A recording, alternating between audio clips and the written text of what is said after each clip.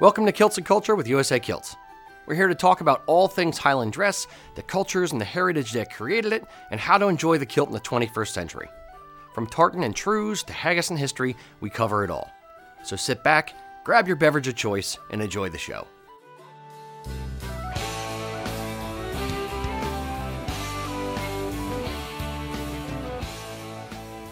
Welcome to Kilts Culture.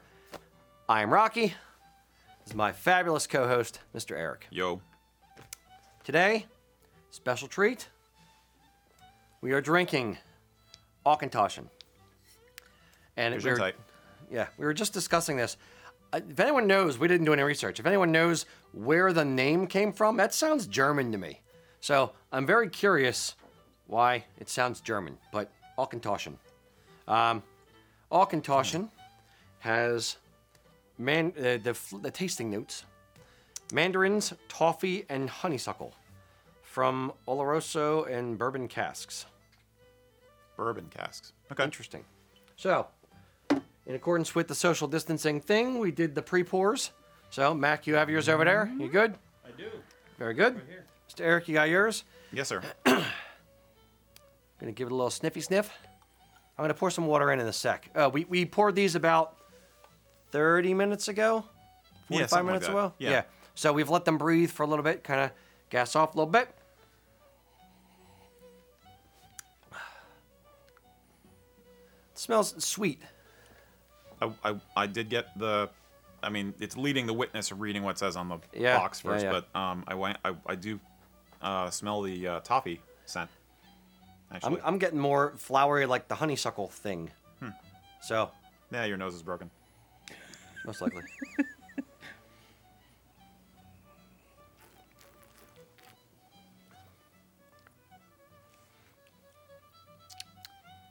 You also poured water in it already, right? Yeah, I always do. Because Yeah. I know I'm going to want to. I know. So. I want to as well, but I just want to take a sip without. It's like warmed my whole tongue. My whole tongue like started salivating. I don't know if that's just like what happened to me just now today, or if that's like something that happens. Do either of you get? Oh yeah, I'm now that you mentioned, but I don't know if it's like Pavlovian response. You know, I just in my tongue is like. Oh, I wish I had that power for real. What, to make people salivate? I don't think that's the power you want. To have it. It's gonna get creepy fast, folks. No, it's power of suggestion in general. You will buy a kilt. You will buy a kilt. You want the 8 yard. 8 yard. Why does he sound like Count from? I just think of the same thing. That's one of the voices I can do. It's like I do a decent Bela Lugosi, you know. You bought 8 yards. All right. So anyway, Scotch. Okay.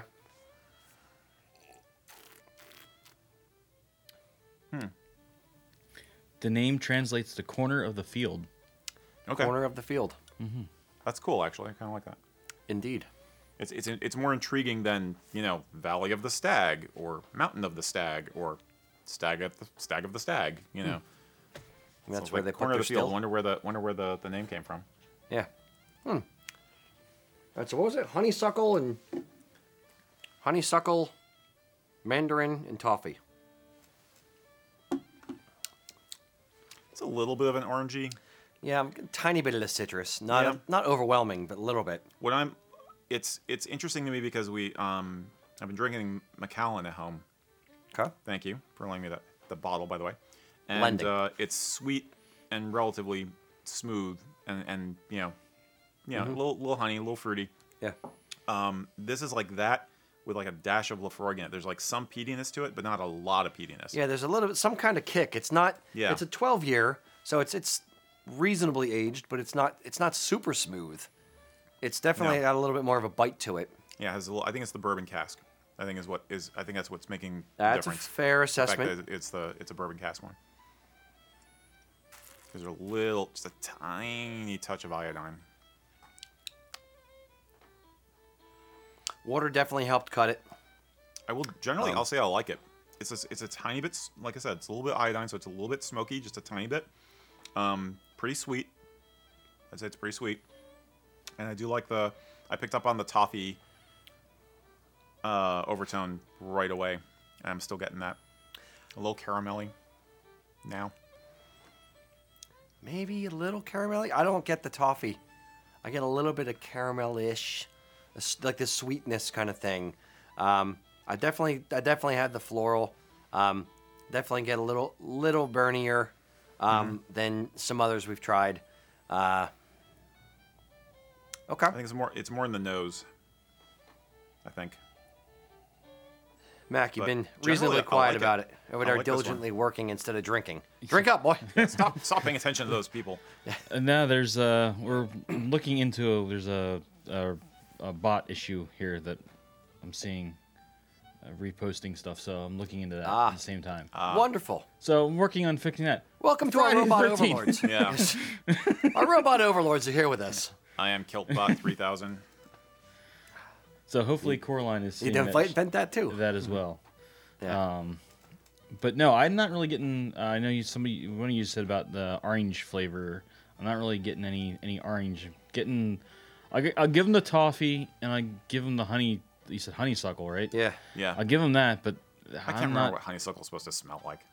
It's like honeyish flowers, maybe. I remember used to suck on them when we were kids. Back in my day. Yeah, I'd say the toffee caramelly is more what I get personally. Yeah. There's a little bit. If there's citrus there, it's like orange rind. It's like a bitter orange kind of a little zest in there. Yes, like a little bit of zest, a wee bit of zest. Yeah, I'm getting a little heartburny on it. Some I do, some I don't. That's my own personal thing, Sure. cross to bear. All right, so, Mac. It's a St. Andrews cross to bear. Oh. No.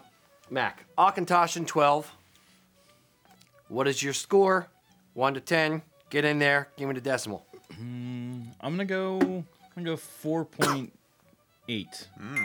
All right, so slightly below average. Just kind of like middle of the road. Right below the It's mean? not really Okay, knocking my socks off, but it's really not like interesting. it's kind of It's meh. middle of the road. It's fine. Yeah, It's fine. yeah. It's fine. As some of our kilt makers would say. It's fine. It's fine. It's fine. It's fine. Okay. Eric. I like it. I'm gonna give it. I'll give it like a 6.7. 6-7. Yeah. Okay. Reasonably strong score. Reasonably. Not bad. Not bad. I think I'm closer to Mac. I'm probably. We didn't touch on the price. The price of this, I think, is about 50 or 60 a bottle. I think. Mac, can you confirm that real quick? We don't always mention the your price. Google Foo. I know, but I'm trying to start getting into mentioning the And price. it's a lowland Scotch, right? I think from what I remember seeing. Very. Auchentoshan 12. No, I don't think it says. I thought I saw on the website. I'm heading back there right this moment. Well, their website's not going to get the price. Well, that is an interesting distinction, though. I don't know if we've ever done a lowland. Sherry casks. Here, okay, I'll Wait, give you the sherry? shtick. I'll give you the shtick. You That said may it was be a what bourbon cask. It said on the front, bourbon. They lie. Oloroso, I think, is the sherry part. Oh, okay. Yes. Auchentoshan 12-year ages gracefully in American bourbon and Oloroso sherry casks. The result, Okay. a smooth and complex single malt Scotch whiskey with notes of mandarins, toffee, and honeysuckle. It doesn't say lowland, highland, anything like that. Well, since So- we just had Veterans Day, a German bomb in 1941 destroyed part of the factory. Good to So know. we've What's got the a price? little bit of It's Friday the 13th, just for the record, so something will go wrong at some point today. Just If because. it's bots listening on the show, I'll just take that. Yes. That's it. We'll call that as That's done. it. Yes, it's done. Do we have a price? seeing a whole range of stuff here. Hold on. That's All all right. right. Well, We don't need to belabor it. It's okay. yeah.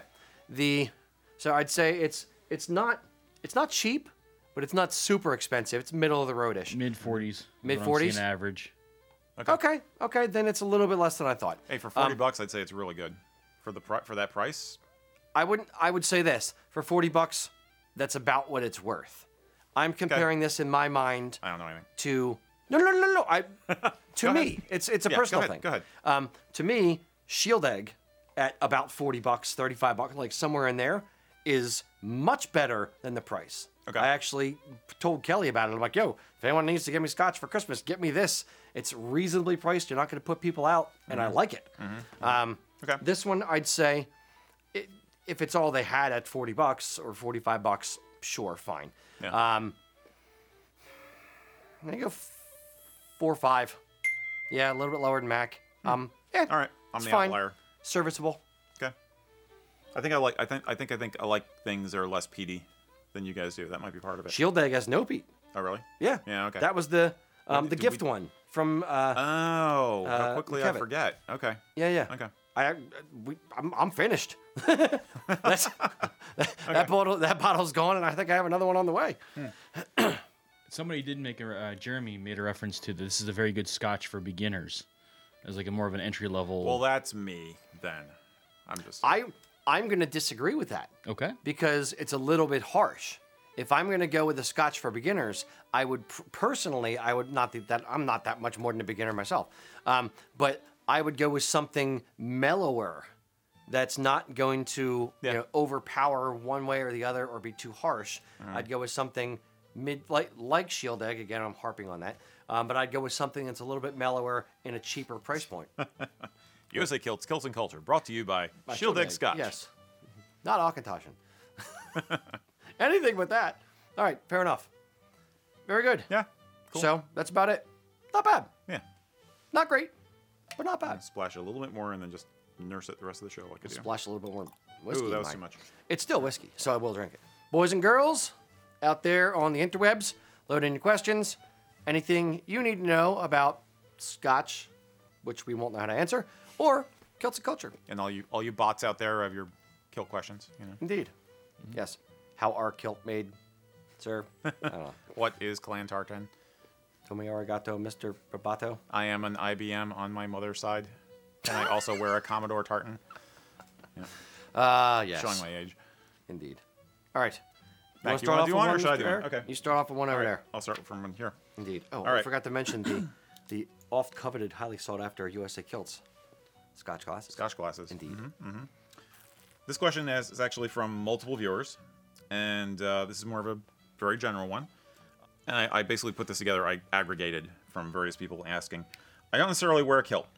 But I do want to incorporate my heritage into my life in general. Honor it in a personal way, kind of on a daily basis. If I'm not wearing a kilt, or kilts aside, what can I do? What do you recommend? Yeah, and I'd say this is a lot of people have this, even if they do wear a kilt, but they can't wear it every day, or they don't know how, or they don't want to wear it every day. They only have one kilt, whatever. How else can they incorporate the stuff in? My mind goes to thinking of like what pillars you would have of heritage. So pillars, I would say, music is an easy pillar. There's a ton of Irish, Scottish, Celtic influenced, if nothing else, music out there.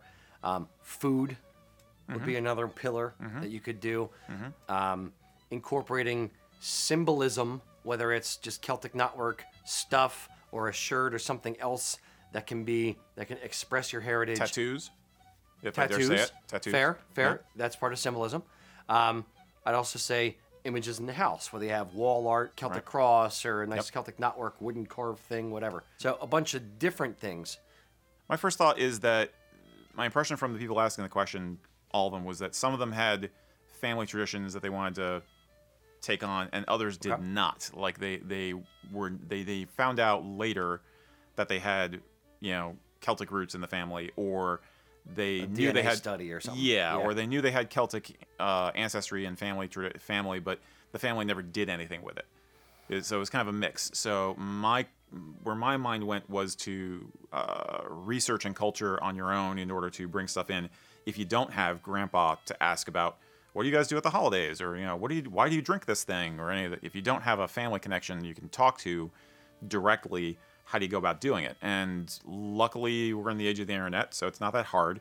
My first thought was make sure you get out to a festival or two, and look into things like UK-based media. And I'm not talking Doctor Who, but like BBC Scotland has some really cool stuff. We've mentioned before that Ireland has an all Gaelic channel, and they do a lot of good cultural content coming out of there.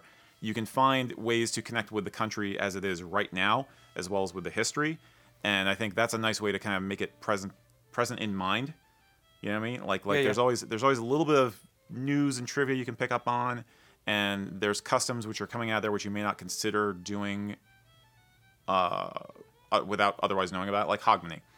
It's the first one that comes to mind. There are holidays and traditions that are over there now that, with a little bit of poking, not too much, you can find out a little bit about it and maybe bring it into your own life.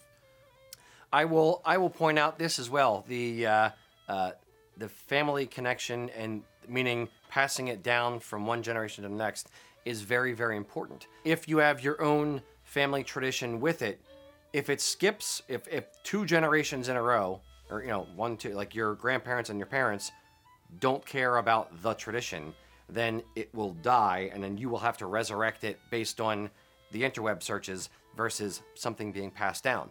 Yeah. For my family itself, we're mostly German. We never did anything German. We didn't have the feather tree or like the German stuff that they did at Christmas. My neighbor across the street was like, literally, her parents were from Germany, and she grew up there till she was 2 or 3 years old and came over to the U.S. So they had very, very German traditions at Christmas, which I found interesting. Like, putting stuff in the clogs and the shoes the days up leading up to Christmas. So those kind of things can get, passed over and forgot about if you don't continue passing it down. Kelly's family, her mother is Polish, and they still, for Easter, they do babka and, gołąbkis and like borscht and all this, Polish stuff. Not the borscht doesn't make me hungry. Okay. But the smoked sausage does. But they do all this kind of Polish stuff, even though it's my mother, Sue. Yeah. It's her parents that were Polish and came over. So it's, now the 3rd generation. Liam is getting to experience it. When we sing Happy Birthday to anybody, they do the Polish version of Happy Birthday at the end. It's cool watching it be passed down, and that's how you do it. It's how you make sure it lives on by passing it down in that way. Whether you have the family connection or not, all traditional culture gets a boost during holidays. We're coming up on the holidays, the horror days, as I sometimes call it. So Christmas and New Year's and stuff. Every country, every culture has their own twist on it, their own different traditions. And then springtime with Easter traditions and stuff like that. So the holidays can be a really good hook to get you to start thinking about and to kick your brain into exploring. The music, like you said, you're going to hear more traditional music now, this time of year, leading into the holidays, than you do other times a year. I mean, everybody, it's a cliche at this point in this country to like have, the Chieftains Bells of Dublin, as part of your Christmas music list. So, it's kind of like... Or the Pogues, Christmas in New York. I was gonna mention the Pogues, and I was gonna mention mention Dropkick too. But you know what I mean? It's like music is a huge part of the holidays. So it's like, okay, holiday traditions. Well, what would be the holiday traditions of my family? Okay, what kind of music would my family listen to? Okay, and it's a nice way to just kind of kickstart your thinking, I think, at least this time of year. The Agreed. Rest of the year, like I said, I would try and get out to a festival, and that's a great microcosm also. If you look at the merchants, you're going to see what kind of artwork motifs are very common. Clothing, artwork, music, food, all in one the whole location. Thing. Yeah. And if you're lucky, presenters, speakers, it's not just the surface level stuff, I think, is the thing. And speaking as a folklore fan, find a book of traditional, Scottish stories or traditional Irish stories or Welsh stories. Dig into the folklore. If you have kids, find some Celtic bedtime stories. It's there's all kinds of different ways to chip away at this. So there's no wrong answer. There's no wrong way to do it. I remember my it just popped into my brain. I remember my high school German teacher reading us German nursery rhymes and remembering how messed up they were. Like, dude tears himself into it's just really, really dark stuff to be saying to little kids at bedtime. Like, oh, he ripped himself in half. Sweet dreams, Jimmy. There's some pretty messed up Irish stuff too, though. I mean, fair, like the fairies and it's there's some dark stuff out there. Yeah, but so pain and trauma like that begins in the home. Is I think what we're really saying. No, actually, that's another thing. Is like superstitions. Think there's all these traditional cultures Knocking have on wood. Yeah. Yeah. Isn't that Irish or something? Knocking on wood. I Or- don't know because you know what? My wife works with people in India, and they have a similar expression called touch wood. Yeah. And it's like, I don't know if they picked it up from the Brits when the Brits were there, or if it was indigenous, and maybe they taught it to the. I don't know where it came from originally. There's different versions of that all over.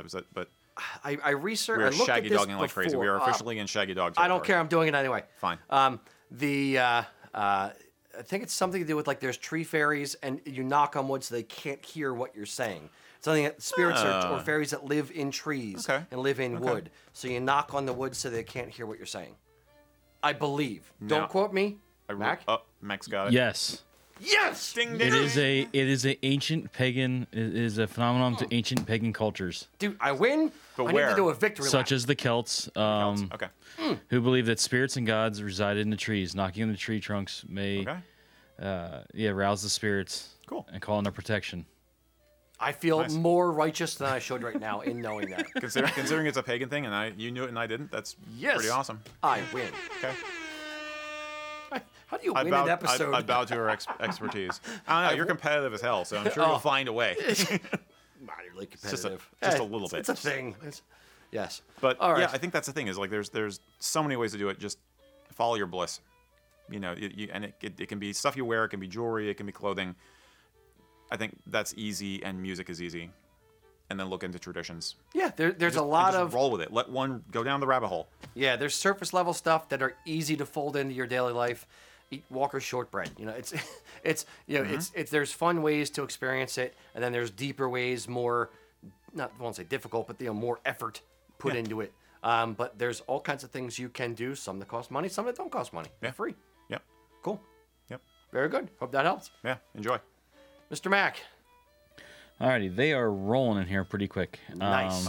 Thank you, boys and girls. So they're keeping me on my toes right now as getting these loaded in. Are they all bots? Or are they actual humans? I don't know. There was a question: do bots wear kilts? So nice. So that if my that son has anything to do with it, they will. They do, but the tartans are all in binary. So it's black and white. It's fine. It's like Menzies. It's very boring. Mingus, yeah. It's fine. It's fine. So we should probably first start off with what tartans are y'all wearing? What tartans Thank are you we for the all reminder. wearing? Yep. Eric, what tartans are you wearing? It's not a tartan. It's an estate tweed, or versus Tweed. Burns. Tweed-esque. Yeah, I call it a tweed. It looks kind of like a Burns check, kind of a check, but it's basically just a tweed. It is not tweed fabric, interestingly enough. It is actually tartan weave, so it's Like stronger worsted than wool tweed. kind of thing, Yeah, yeah. it's a worsted, but it's one of my go-tos for country dress. Yes, country gent. Yes, That you country are. gent. Mr. Mac, what are you rocking back there today? We've got the county down on. Nice. You verifying? You're just like I'm blinded. So you're trying to look under Mac's table. Shh.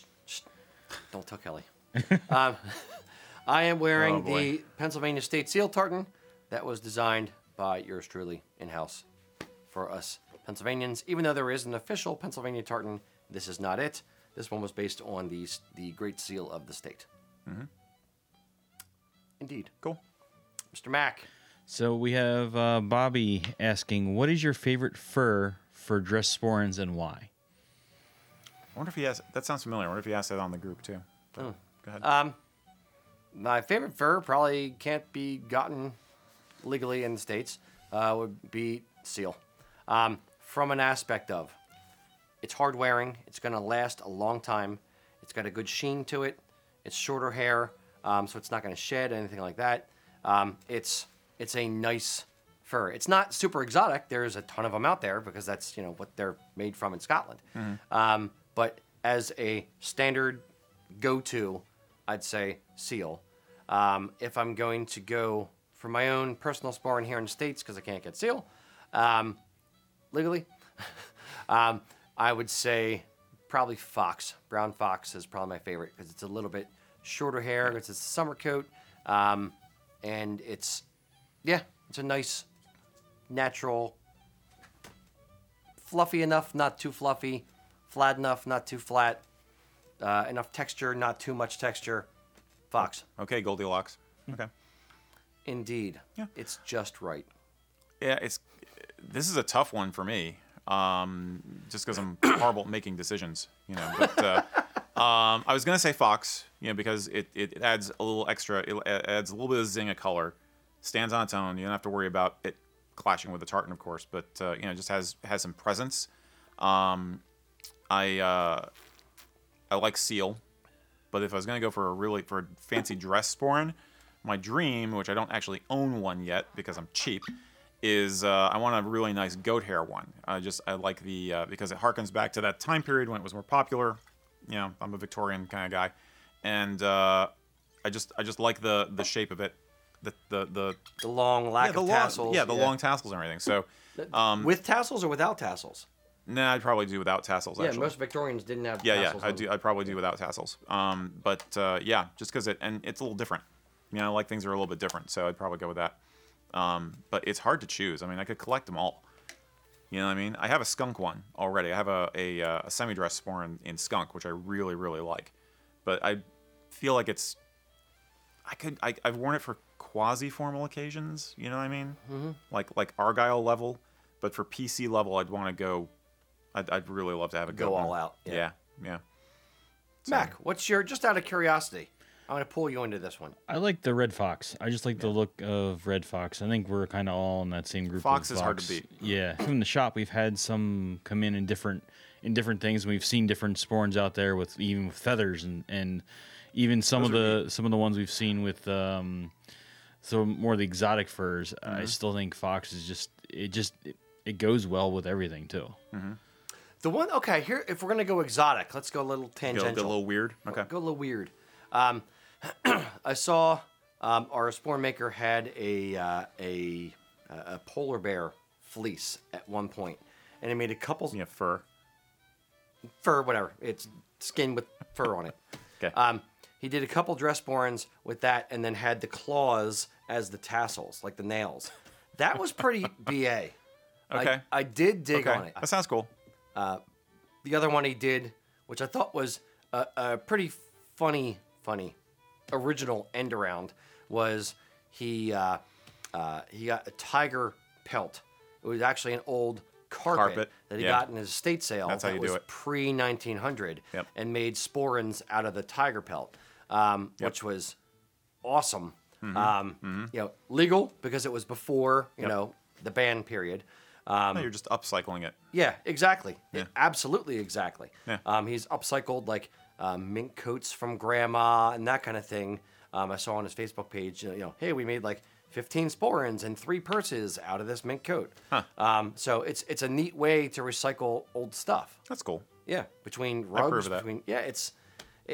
if you think about it, you're using the same thing. It's the same quality. Mm-hmm. It's just you're using it in a different way. Mm-hmm.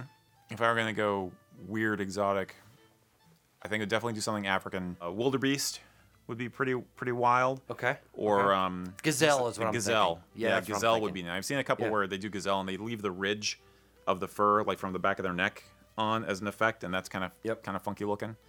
But now, I've seen them do it with zebra, but zebra is just a little bit too out there for me.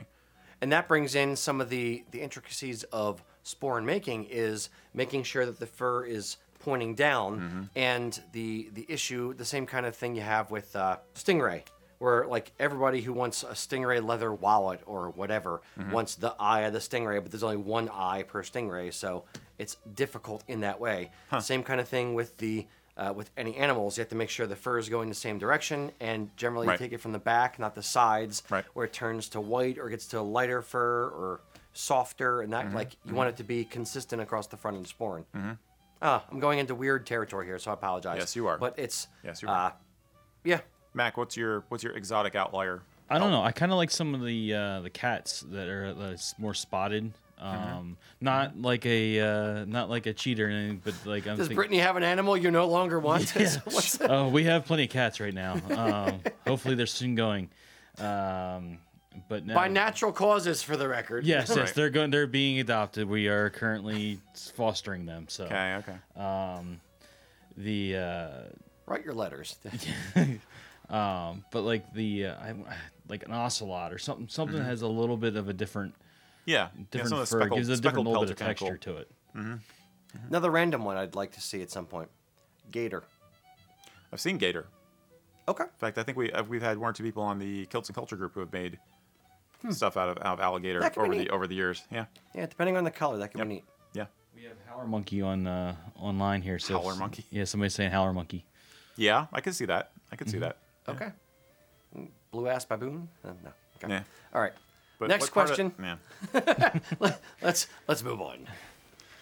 Before we start killing every species. Ay vey. Okay. Real quick one, I think. I don't know. Brian Jackson, when can a Braemar jacket be worn? Should probably define what a Braemar jacket is. A Braemar, a Krail, and an Argyle jacket. All three are very, very, very similar. The main difference is the cuff. On an Argyle, you have a gauntlet cuff, which is the scallops and the 3 lines and 3 buttons across the bottom of the cuff. A Krail cuff is the plain, finished, hemmed end to the bottom of the sleeve, and then a single button on the back side of the arm.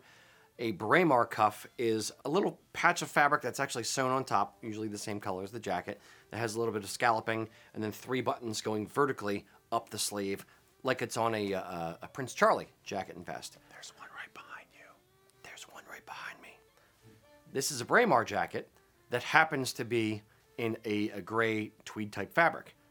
You can also have a Braemar jacket in black, just like an Argyle jacket. Right. You can also have a Krail jacket in black or in different colors. Argyle, Krail, Braemar define the cut of the jacket, and then the material makes it either tweed or black barathea. It makes it different, but the cut of the jacket is either Braemar, Krail, or Argyle. Yeah, and there's not much differentiation between the bodies of the jackets. It's really these appointments that we're talking about. And if you've picked up the term Braemar jacket from our website or from another vendor, we will tend to use those terms for those appointments as a descriptor for the jacket as a whole, so it can lead to a little bit of confusion. Some people, I think, will see, all Braemar jackets are gray, all Argyles are black. And while it might be a majority for some things, like all Prince Charlies are black, well, there's plenty of different colored PCs out there, not always a good idea. It's really, in terms of the formality, the appointments of the jacket are not going to be nearly as important as the fabric. Something which is a tweed or a soft gray like the jacket that's behind Rocky is not going to be good for an after 6 semi-formal to formal setting. Whereas if you had the exact same appointments on a black jacket, used silver buttons instead of the antler buttons, then that's going to be fine. For something like what we call our Braemar jacket, it's like a tweed. So consider it for day use and maybe casual, nice, day, casual, nice. Looking nice for a date night, but not a formal occasion. Going to a wedding, you're not in the wedding. Exactly, yeah. You can have a tweed Argyle jacket. The cut of the jacket, the cuffs on the jacket are an Argyle cut made from tweed. You can have a formalesque Braemar jacket in black barathea. So it's the cut of the jacket versus the material of the jacket. Yeah. I think the material is the more important factor for formality. Agreed. Yeah, at least with Highland wear. Yep. So Braemar, yes, you can wear formalesque or day wear, but it depends on the fabric that the jacket's made from. Yep. Cool. Was that you or was that Clear Mac? as mud. That was me. Indeed. Mr. Mac? Alrighty, so we've got an interesting what-if question. And apparently I missed the who didn't copy and paste over, so another Friday the 13th thing mystery. there. It was a Google bot. Yeah, Googlebot, yeah. The question is, if a new clan chief were radically to change their crest from their predecessors, thus the clan crest is now changed, how would that impact, how much impact would that have, social, economic, or emotional, to the clan?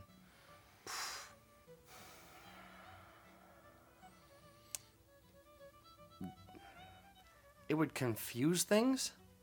It would muddy things. I don't think it would have a big impact. Let's use Cameron. Cameron decides that they no longer want to have their crest. They want to do a hand and a sword. tell me the camera doesn't have a hand in the sword. 'Cause they want to change to something different. And they say, this is now the crest, Hanukkah Donukkah, this is what it is, period. Some companies would probably carry the old one. Certain companies might quickly design a new one just so they can get the blessing of Lord Lion and say, okay, this is the official one. We're now carrying this one as well. Some companies, if they're smart, carry both and say Cameron, old clan crest, Cameron new clan crest, or Cameron 2020 crest, Cameron 2019 and before crest, whatever. So they would differentiate between the two. Yeah. But I don't think it wouldn't be a major thing. I think there are manufacturers out there who'd be like, haha, another thing we can make money off of. Now we can sell them both. Yeah. But it's a very interesting question. I don't think it's very... if somebody knows better and it has happened, correct me if I'm wrong, it doesn't feel like something that has happened in recent history at all. Is there an example? Somebody did say Clan Murray did it in the 70s. Back in the 70s? So I don't know if that was the last time. Okay. I don't know. I kind of view it as like a motto being changed. Like we've seen some of the military mottos change. Like I'm kind of viewing it that way. Well, and new tartans have been developed. I mean, I know that, or different versions of the tartan. Like the preference of the Lord is the hunting tartan, so that's what he'd prefer to have used for formal occasions, as opposed to the modern. But it's not. Yes, but that's the preference of the Lord. It's not like he's saying, okay, the dress tartan that the previous guy said was good, nix that, done. This is the new one. They don't usually do that. Sometimes, like in the case of Macmillan Black, their clan chief has come out and said, no, this is not an official tartan. Yeah. Or Campbell saying Campbell of Argyle is not an official tartan. So there are certain instances where a clan chief will make a decision on it, but it's not like they're policing it. Mm-hmm. To me, the whole thing is based on tradition and carrying the tradition forward. So to change the tradition outside of it being suspect or something that like doesn't play in today's date and time kind of thing, there's no reason to change the tradition. That's a very interesting question. I think the reasons why you do it would be very idiosyncratic. Like you said, it could be like something like, this thing has now been associated with these guys who we hate, so we're going to change our crest. Or this was based in slavery, therefore we're going to change. Like, I could see like something like that. That's what I mean by like it doesn't fit in the current day. Or somebody uncovers a new fact about the history and find out, oh, wait, the guy who wore this at this battle, it wasn't that thing. It was actually this other thing. So they change it because they've made a new discovery about the clan history, maybe. Yeah. But in terms of the cultural impact, it would depend on the individuals. I think if it's a larger clan, you'll have people who are basically, adopt it immediately, and you might have some old guys who are like, no, this is what it was when I grew up, and that's what it's going to be, and that's going to wear. If it's a very large clan, if it's a smaller clan, I think they'd be, I'm going to say, more likely to embrace a change because they're going to have more. But I can't see a clan chief changing it and saying, this is the new thing, throw out your old thing. Yeah. They would be like, this is acceptable, this is the new one. This is the new one, and this is the one I prefer. Yes, so either would be fine. Of course, this is, that seems much more likely to me. Yeah. No, I'm drawn to like I want to do a whole series on what if things. On taboo clan tartans. I'm going back to the 1990s what if comics, or what was it? Did you read comic books in the 90s or no? Kind of. I collected. Okay, there was the Mac. You were like no Elseworlds or something. No, there was a what if. There was like an alien thing that would say like, what if Spider-Man was a woman, or what if this guy didn't have that power, or what if he died, and like it was a what if comic. Right. If anyone out there knows what I'm talking about, please put the name of the comic in there, just so I don't look like an idiot. But yeah, there's a whole what if series of things. It's kind of a neat thing to go into a little bit. I think but I want to say that the general attitude is more is more. If it's still expressing the clan's history or culture or pride, people probably won't have much of a problem with it. There may be some people who are just like, I don't like it, I'm sticking with the old one. But it's not. Yeah. For the most part, people are gonna be like, cool, there's more about us. There's more to learn. It's there's a new more chapter. To use. Yeah. So I don't think it'd be like a schism, like you'd have a civil war in the clan and you'd separate. Split from the clan. Yeah. No. What if the Sobieski Stewarts were never never existed, what would happen? That's a very interesting what if. That actually is a very interesting what if. That's a very interesting what if. That's a whole show in itself right there, dude. We don't have time for this, right? Yeah, we got plenty of time. Why not? No, we don't. 23-hour days, hour sleep, we're good. Let's go. All right, Eric. Okay, right. Hit us. No drinking. Hit Questioning. us. You can drink. I can drink if I want to. What other job encourages you, nay, demands That you day that drink? you drink at work? Yeah, exactly. seriously. It's 5:00 by the time we're done the show. 5:00 somewhere, kind of. I don't know. Let's see. Decisions. I always do this to you, and I apologize. I'm going to give you a lighter one, just because we're in a lighter mood. But Alan Campbell asked us, what brand of coffee does Rocky drink? Have you ever tried Death Wish coffee or Valhalla Java? That's about as trivial a question as I can get it. No offense, Dan. But 2 brands. The here at the shop we have a Keurig. So the Keurig, my favorite, which I am literally livid that they have discontinued recently, is the Kenyan AA coffee. Mac, don't get me started on this. So we're gonna switch to Colombian, which is a reasonable second, but the Kenyan AA, magnifique. The other. Almanac brand coffee. Our good friends from the band Almanac, Jamesy and everybody, have their own coffee blend. And they sent us a coffee from them, their own blend. This is actually really good.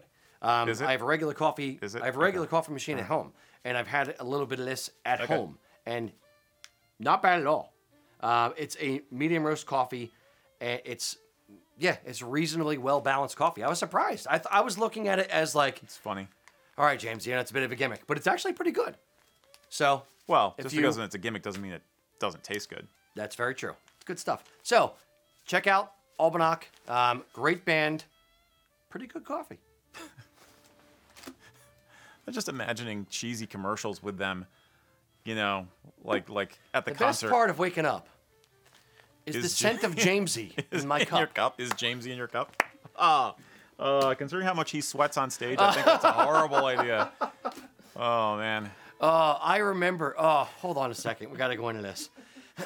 Was it you with me at Celtic Fling, where it was like we shut down the tent for the night. We went over to the pirate ship, drinking area. Yeah. And Jamesy and Aya and I think Big Davey or somebody were there. And this is going back like 8 or 10 years. And I'm talking to Jamesy, and a girl, like they were fresh off stage, drenched in sweat. Yeah. Not the best odor. And a woman come over and hugged him, and he's like, "Oh, sorry, so we gotta get back and take a shower." And she's like, "Oh, no, you smell fine, James. You're fine." And I'm like, "Bullshit! You stink, dude." Oh, he was just sweaty, the hair all matted down. Man, those dudes, they get a workout. Yeah. They get a workout on that stage. I've never seen a band, consistently the entire band, more energetic than a lot of work. They put on a good show. And you know what keeps them going? Almanac coffee. All right, enough product placement for Jamesy. Oh my God, that was Love you, bro. We didn't plan that, by the way. That just it was like somebody asked you about what coffee you drink. I'm like, the question we got the came in Almanac today. coffee. So Yeah, no, it's funny. I'm being honest. It's good coffee. So is the Kenyan AA. Yeah. Okay. Mac, give us a real question. All right. So we have a question coming in from Possum's Cod. Would it be looked Random down... animal names. Yes. Possum's Cod. Okay. Would it be looked down upon if I wore my great kilt to a formal banquet? Or how could I go about dressing it up to look more snazzy? What's a good hat to wear with great kilts? So there's a That's like two-part That's a question there. three-part, almost a three-part. Yeah, that's a pretty in-depth question. How do you wear a great kilt formally? We've answered it before, and I will say this: from the traditional angle, you don't. What's the finest biker wallet to wear with my tuxedo? It's you're crossing the streams. It's not formal wear. If you insist on wearing it formally, have at it. I'm not saying you can't. I'm saying by a traditional definition, it's not formal. Yeah. So, possums, if I might call you that. Let me preface this by saying we've had a huge uptick this year in great kilt sales, and I think it's because there are certain guys out there who have made a really big splash on doing a really good job of wearing it as casual wear with modern clothes. It's awesome. I love it. It's got power. But the way I usually describe it is you're taking something which is very loose and organic in its flow, and it's bumpy and curvy and all this kind of stuff, and you're pairing it with formal jacket. Formal tailoring is just that, tailored. It's very crisp, very sharp angles. Rigid straight lines. Yes, it's meant to define you in a very abstract, very sophisticated way. And so the great kilt and a formal jacket or other formal accoutrement just doesn't really work. I mean, I could see a great kilt with the hipster, rolled up sleeves dress shirt and just the vest and the tie loose, like some people wear, and look kind of like, hey, let's go get a drink, But anything higher than that, like going to a wedding or something, I really would not recommend it. Going to, maybe, it depends on your personal fashion, though. It depends on the culture you're moving through. Yes. If you're in a more of a subcultural scene with the occasion, then they're probably going to think it looks cool because it's more rock and rolly, more counterculture-y or something like that. That's a good way to phrase it. But if you are going to a wedding, hosted at a castle, outside St. Andrews in Scotland, and half the family is Scottish, and I wouldn't recommend it. So, yeah, that's my thing. Now there is a slightly larger question of could you wear a historical-based outfit as formal wear? In this day and age, I could almost see somebody wearing very, very retro, like late 18th, early 19th century stuff with a great kilt and getting away with it. People would think you're an entertainer, not a guest, or you're giving some kind of a presentation. But we're moving it. People are so into doing something that's retro and romantic these days. That's why we're seeing people ask about this. So I see things almost going that direction in a way. I'm going to draw a quick parallel because I agree 100%. Well, thank you, sir. My parallel went to, imagine you're at a wedding and someone arrives at the reception dressed as Colonial Ben Franklin. Can it be done? Sure. But what are you going to think of that person is either like, oh, they're a Ben Franklin reenactor, or they're doing a presentation, or something's going to happen. It is a period thing. It is a snapshot of a period of time if you do it in the way you were just describing of a period piece. And it's to mix it with contemporary formal jackets like a Prince Charlie or a Regulation Double or something like that have flaps and panels that come down that are going to get mucked up with the pleats and with the part that goes over the shoulder of the great kilt. It just doesn't quite work. Does that make sense? Yeah. It's just, I mean, I don't know. It's if you look at modern weddings, they're all over the map. You're doing like a fancy wedding, a historically inspired wedding, a goth wedding, fairy wedding or something like that, then who the heck knows? And if it's that kind of like, cool kind of subculture kind of a vibe, then you could probably get away with it. But I would not go to your Masonic Lodge meeting. I would not go to a St. Andrew's dinner or a Burns night wearing a great kilt with a Prince Charlie. Yeah. I really don't mean to be a killjoy with this because I want people to express themselves, but I wouldn't recommend that. As for the hat, basically look into doing a traditional Scottish bonnet. You can find them online without too much trouble, or you can get somebody who's crafty to help craft one for you. If you look at Outlander or other media sources like that, or some old lithographs and stuff, you'll see it's basically a big giant beret-like hat, big flat thing. You usually flop it off to the side, although they would wear it more like a mushroom a lot of the time also. That is the traditional hat with a great kilt. I would think, personally, with a great kilt worn casually, modernly, with your leather biker jacket, a beret looks pretty cool. Or a Balmoral, But you wouldn't wear a hat formal. No. Hats are not part of formal Highland wear. Hope that wasn't too harsh. But there's a certain amount of... Are we supposed to be nice guys? Are we supposed to give our actual opinions? Are we supposed to be traditional? Are we supposed to be accepting of everyone? I want to be a good reporter. I want to make sure that I'm giving my opinion, but I also want to make sure that this is the lay of the land. Yeah. This is what you can expect if you're doing these things or if you're going this direction. Yeah, here's the Max traditional. looking at me like, Here's the traditional angle, but here's your wiggle room.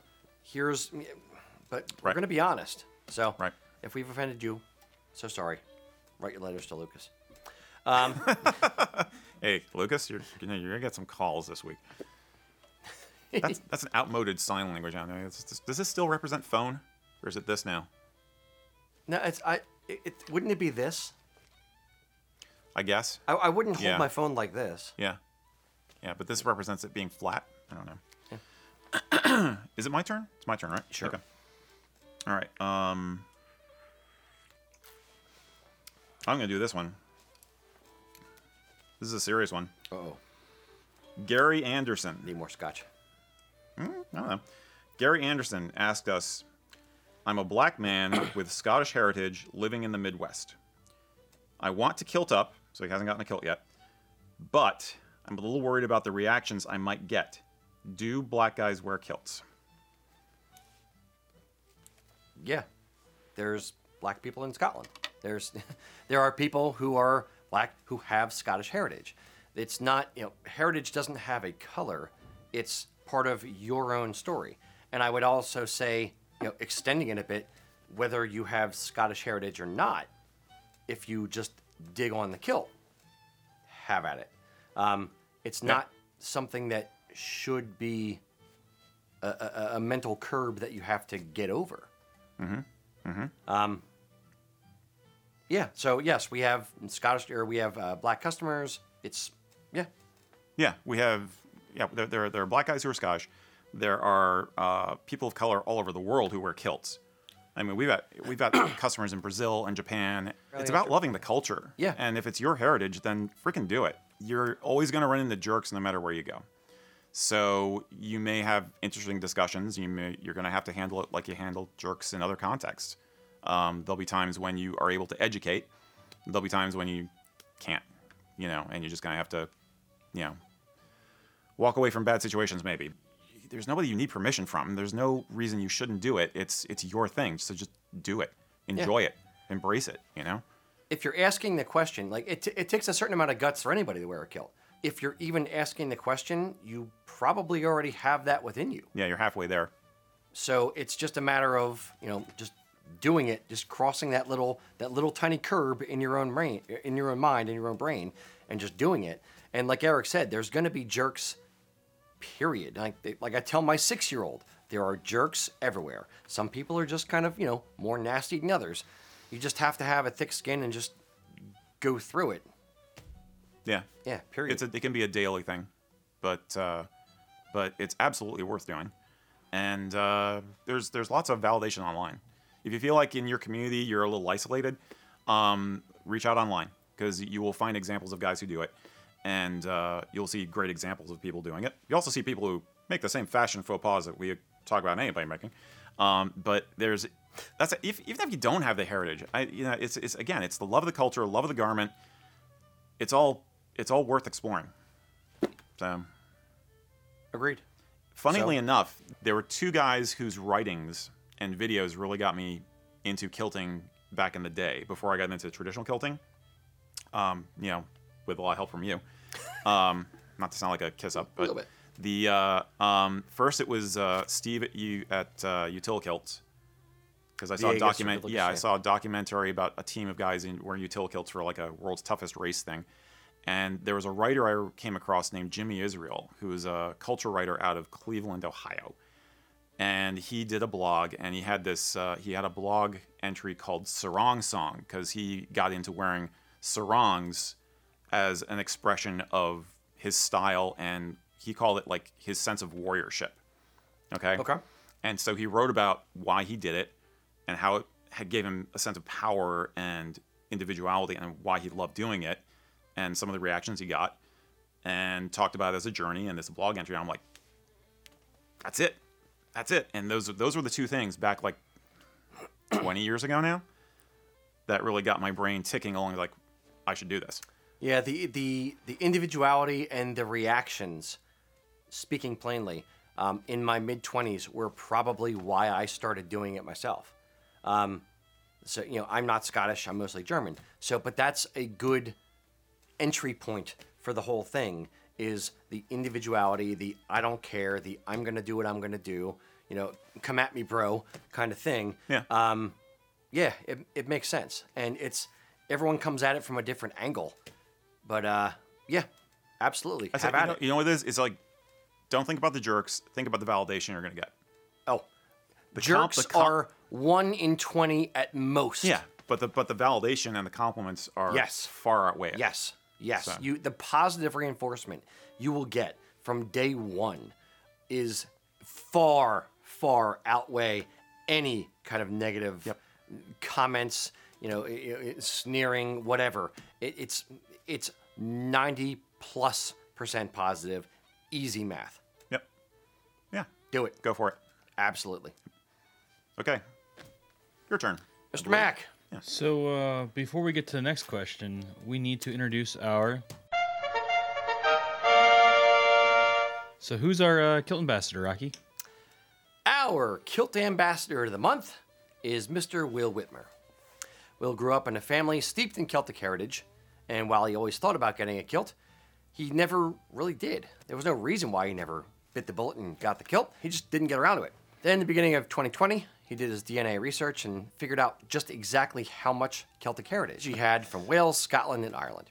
That was his aha moment when he decided he was going to go out and get a kilt. Shortly after he got his kilt, he got a new job, and he asked his new boss, hey, do you mind if I wear my kilt for Casual Fridays? And his boss said, you can wear a kilt every day if you want to. Nice. So, flipped his switch. He decided, all right, that's it. I'm going to wear a kilt every day. He went whole hog. The man got serious. He has 8 kilts with 1 on the way. He's also an active member of a Combat Veterans Motorcycle Club. He actually got a kilt in there tartan as well. Think of him kind of as a veterans support group with a motorcycle problem. Will is passionate about mental health. He himself suffers from PTSD, depression, and anxiety. He's found a wonderful support group in the club, and he wants to share that structure with other people as well. It's a wonderful group of veterans helping veterans who are struggling. Check out their website, combatvet.us. And with that, I want to raise my glass to a passionate serial kilter and a compassionate man, Will Whitmer. Sancha. He's a cool guy. Yeah, he is. He's definitely jumped in with both feet. He's drinking the Kool-Aid. He's in there. I think having a boss who's not a kilt salesman say you can wear a kilt every day at work, there's a lot of guys who would envy that position, and I can totally see. Absolutely. If that had been my situation back in the day, I could easily imagine coming home to my wife and saying, hey, honey, I have a work expense I gotta deal with, a company uniform I gotta step up Now, for. can you write it off as company uniform? We've talked about this a little bit before. Like, if you're a realtor, if you made it part of your shtick, how you're marketing your business, then I think you could. If you're just going into the call center every day, then maybe not. If it's your business, though, versus just, Right. Yeah. So, Will, buy more kilts, try to write them off. Seek the advice of your accountant. See if you're allowed to write them off. Yeah. And if so, great. If not, We support you. you tried. Very good. Mr. Mack, next All right. question, pretty please. So we have Zach asking, my kilt pin gets caught on things in my shop, so in a casual working position, is it taboo not to wear a kilt pin, like Rocky's doing right now? Insert lack of kilt pin here. Dun, dun, dun. No. It's when I wear a kilt around the shop, and I know I'm going to be up and down running around. If I'm at a festival, I tend to not wear them because I know it could potentially be caught on things.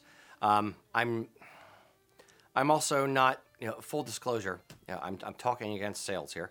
I'm not a kilt pin guy. It's a bit of jewelry. The only jewelry I wear is my wedding ring. So, yeah, I'm kind of meh on it. Some guys love it. Don't think the kilt looks complete without it. I wear it on occasion, yes, but it's not something you need to do. It's not like you're missing your sporin or you're missing your shirt. Right.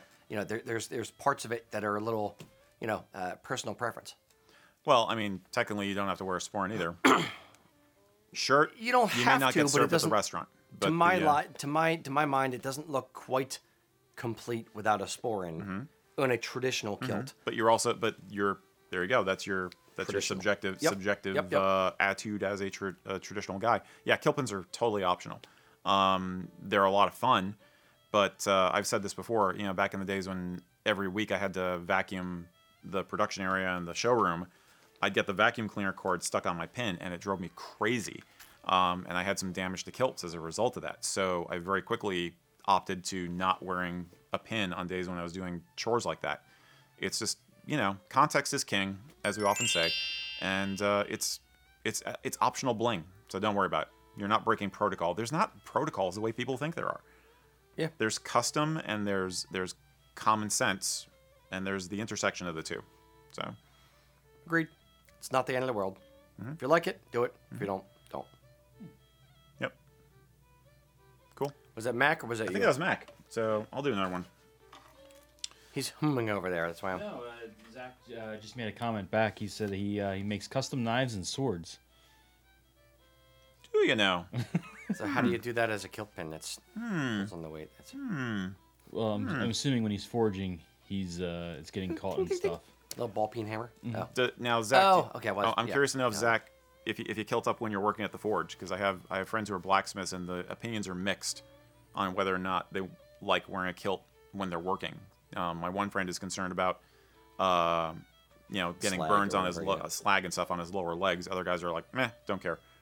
But maybe Zach needs to do some commission work for our mantelpiece someday. We don't have enough weapons in here, Rocky. I know. Just so you know. Just the swords are way too expensive. Nah. What is the defense of your family worth to you, Rocky? Come on. All right. I have guns for that. not swords in the studio at the shop. You're no fun. Never mind. RainQuest asked us, and this is a cultural question. What do Scottish people think about people who like kilts purely as fashion? For instance, men or women who don't have a heritage connection, they just like the way a kilt looks, think it's practical, comfortable, etc. What do Scots think about people who wear kilts as a fashion thing? Let's go beyond it. Let's incorporate the other. Let's go. What do Scots think about either fashion or Americans, Canadians, Australians, expats, whatever? Non-Scots wearing kilts. Okay. There's the minority and there's the majority. Let's start with the minority. You're going to have people who don't like it or who want to be jerks about certain things in any culture. You're going to have, I immediately go to this kind of, close the door behind you kind of mentality. There are Scots in the Highlands who would say only Highlanders should wear a kilt. It was a Highland garment. That's it. It should stop at the Highlands, period. Other Scots are going to say, no, I'm from Edinburgh. I should be able to wear a kilt. A kilt is a pant. It's a Scottish garment. It's Scottish national dress. Scots should be able to wear kilts. But that's it. You're also going to have people from, London or anywhere in England or from Northern Ireland, wherever, saying, no, anyone in the UK should be able to wear kilts, but that's it. You're going to have Americans, Canadians, whoever, saying, well, I have Scottish ancestry, therefore I should be able to wear a kilt, but no one else, aside from, the Scots. So there's a certain subset of people who will always say, I want to close the door behind myself. I want to draw a circle so that I'm inside the circle, but those outside the circle aren't allowed, but I am, and just I am. Those would, in my estimation, be in the minority. Based on the YouTube, Facebook, all that kind of stuff, comments that we get, those are definitely in the minority. The vast majority of Scots that I know personally, whether it's through travels to Scotland, whether it's business dealings, whether it's just, bumping into on the street in Glasgow, whatever, they think it's awesome that you are wearing a kilt, whether you have Scottish heritage or whether you just love the kilt, period. The kilt or tartan is Scotland's gift to the world. It's what, it's Pandora's box. It's been opened. People love it. And it's one of those things where once it's out of the box, it's fun and people are embracing it and they love it. And as long as they're not disparaging it as a symbol of Scotland, in my mind and in most Scots' minds, it's fine. if you go into fashion, every time they come out with the color of the year or what's in this season or whatever, it's always tartan is in. Oh, yeah. It's always in. Right. Like it's never not in. It's either in the background as kind of in, or it's in the foreground as in this is the thing this year. Mm-hmm. Whether it's Brooks Brothers or Johnny Rotten from the Sex Pistols, it's always been there, kind of floating around. It's always cool. There's something about it that speaks to people outside of Scotland as well as inside of Scotland, as well as heritage, as well as fashion. It's a thing. And it's, as I said, it's Pandora's box. It's been opened and people love it. And the vast majority of Scots appreciate that. They see it as their culture catching on and other people thinking you're cool. Oh no, please don't think I'm cool. You stop doing that because I'm the only one who's allowed to be cool. Like I don't get it. Right. There are people who think that way, but as I said, they are the vast minority. Mm-hmm. I got nothing I can add. That sums it. No, I think that sums it up great. No, not really. I mean, I do think you have. It's in the world of fashion now. I mean, and I think you have different people will take it in different directions. Now that the gift has been given, some people are going to take that gift and enjoy it every day and keep it exactly as it is. Other people are going to do something weird with it. Push it forward. Yeah, push it forward or change it around. Angle. I mean, you're going to have, for everybody who's wearing tweeds that look like they came off of an estate, for deer stalking, you've got somebody else who's doing the Vivienne Westwood thing and going totally crazy fashion with it. So it's not a bad thing. And I've never gotten the sense that Scots in general feel like the kilt has been stolen from them. There are a few snobs. There are a few people who are concerned about watering down of traditional culture, we could say. But worrying about it like that is not what's going to help that situation. It's going to be maintaining the traditions and educating people so they see it and have the example is what's going to preserve the culture, being a good ambassador of the culture. But yeah, I mean, I think kilts are fashion. They'll never not be a part of fashion. There will always be the standard bearers. People who say that, this is the tradition. This is how it's done. As long as those people exist, and I would kind of lump us in with that. Yeah. Pushing the culture and the tradition aspect of it, it's going to be fine. Even if Vivienne Westwood or Johnny Rotten or whoever does something different with it, it's fine because it's a random tangential thing. It's not the whole thing changing. You're not changing the clan tartans. You're not changing everything.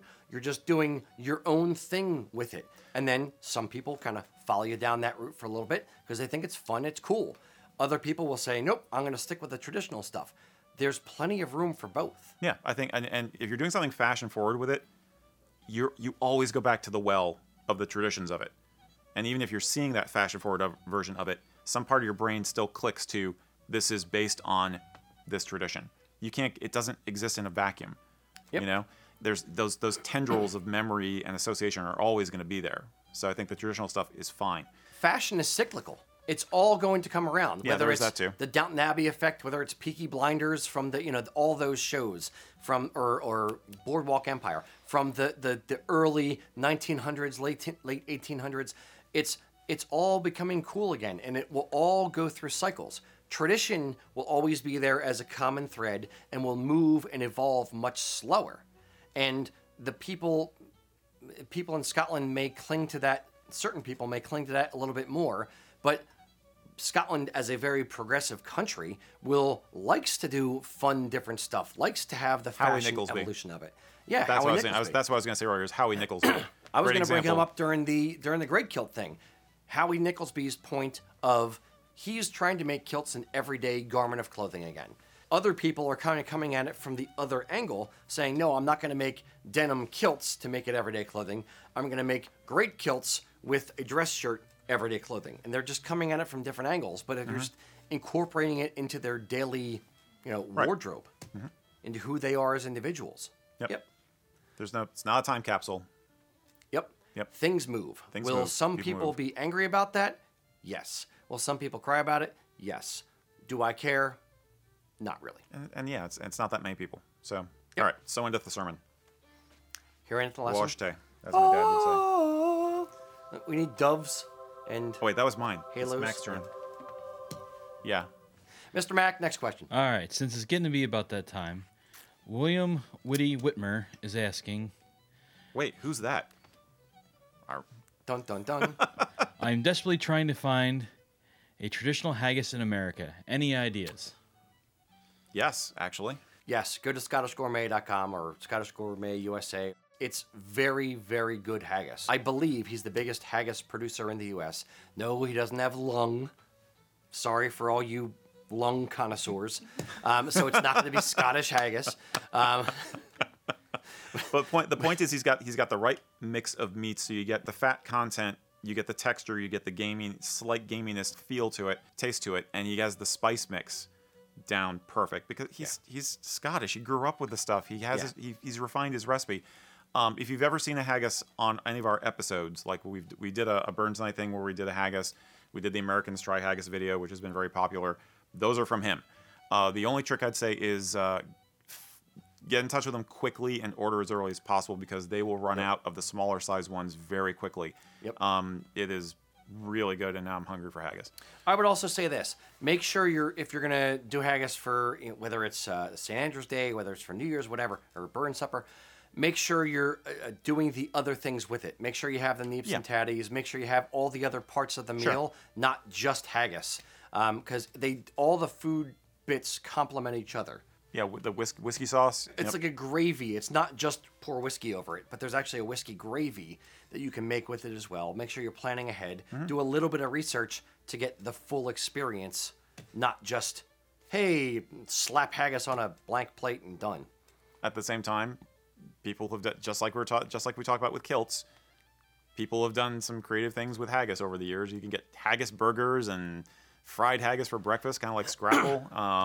Sean did an episode of, I saw it recently, Scottish vlogger Sean from Edinburgh. He did an episode, 24 hours. He does like a 24-hour challenge where he ate haggis for every meal in 24 hours. And he showed different types of haggis. And they had a breakfast haggis, a breakfast roll with, Canadian bacon style bacon, ham kind of thing, with a flattened, squished haggis bits. Yeah. And I'm like, right on. I'm like, that's not, Max like raising his eyebrow. Yeah. I'm like, that's not actually too bad. I could see doing it. It's a hearty breakfast food. I've done haggis with fried eggs. Yeah. Yeah. Ooh, haggis, a little, instead of like a sausage, egg and cheese, a haggis. Yep. I was thinking more like pudding or like a scrapple type thing with it. Mm-hmm. I could see doing that for breakfast. Yes, with you can get haggis in the U.S. from Andrew, and we're sure it's Scottish Gourmet, not Scottish Grocer.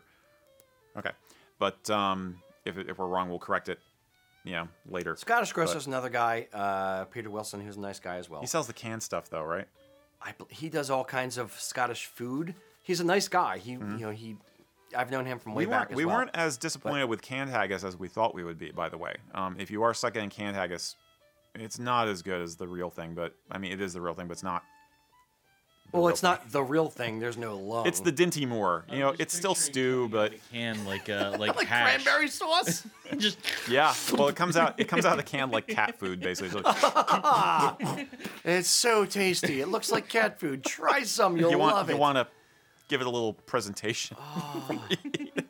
Does it come out in the casing? Or is it like just no? There's no casing. No, it's just like it's the meat filling itself. There's no casing. It's like hash. It's like a can of hash coming out. It's like a can of hash coming out. Mm-hmm. Yeah. Put a little mint leaf on top and call it done. Does it maintain the shape of the can like cranberry sauce at Thanksgiving? It does kind of. Yeah. Oh, good God! At least it did for me. But I've never had canned haggis. I've only had Andrews, and stuff at like St. Andrew's. Here's the ringer though. You can make your own. I found years ago.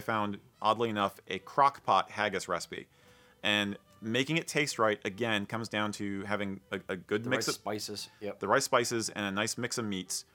Mine called for like basically part ground beef, part ground lamb. Some people will use rabbit if they can get it. But lamb makes a huge difference. You want that kind of fatty meat, and then the spices, the spice mix, and the onions.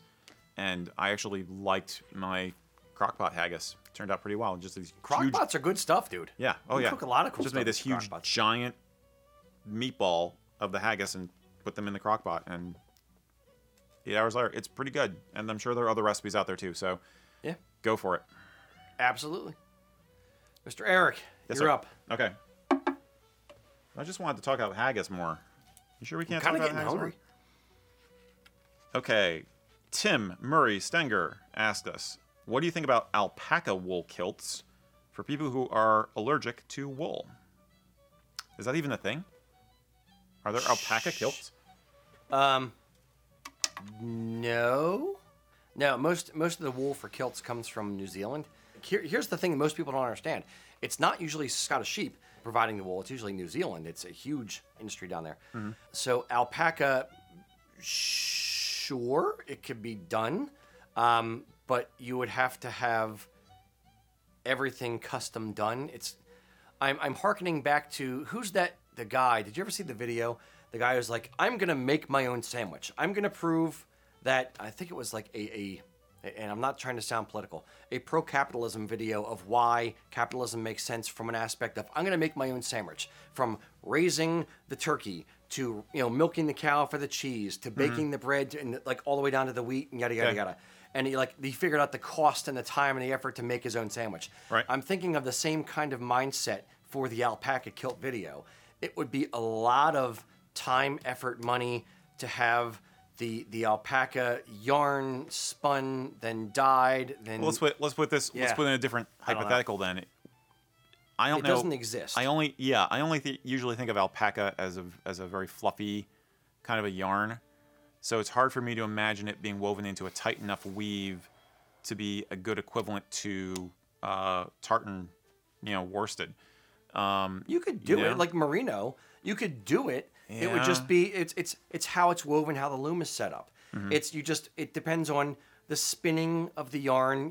It's longer hair, so it would be a fine thing to spin.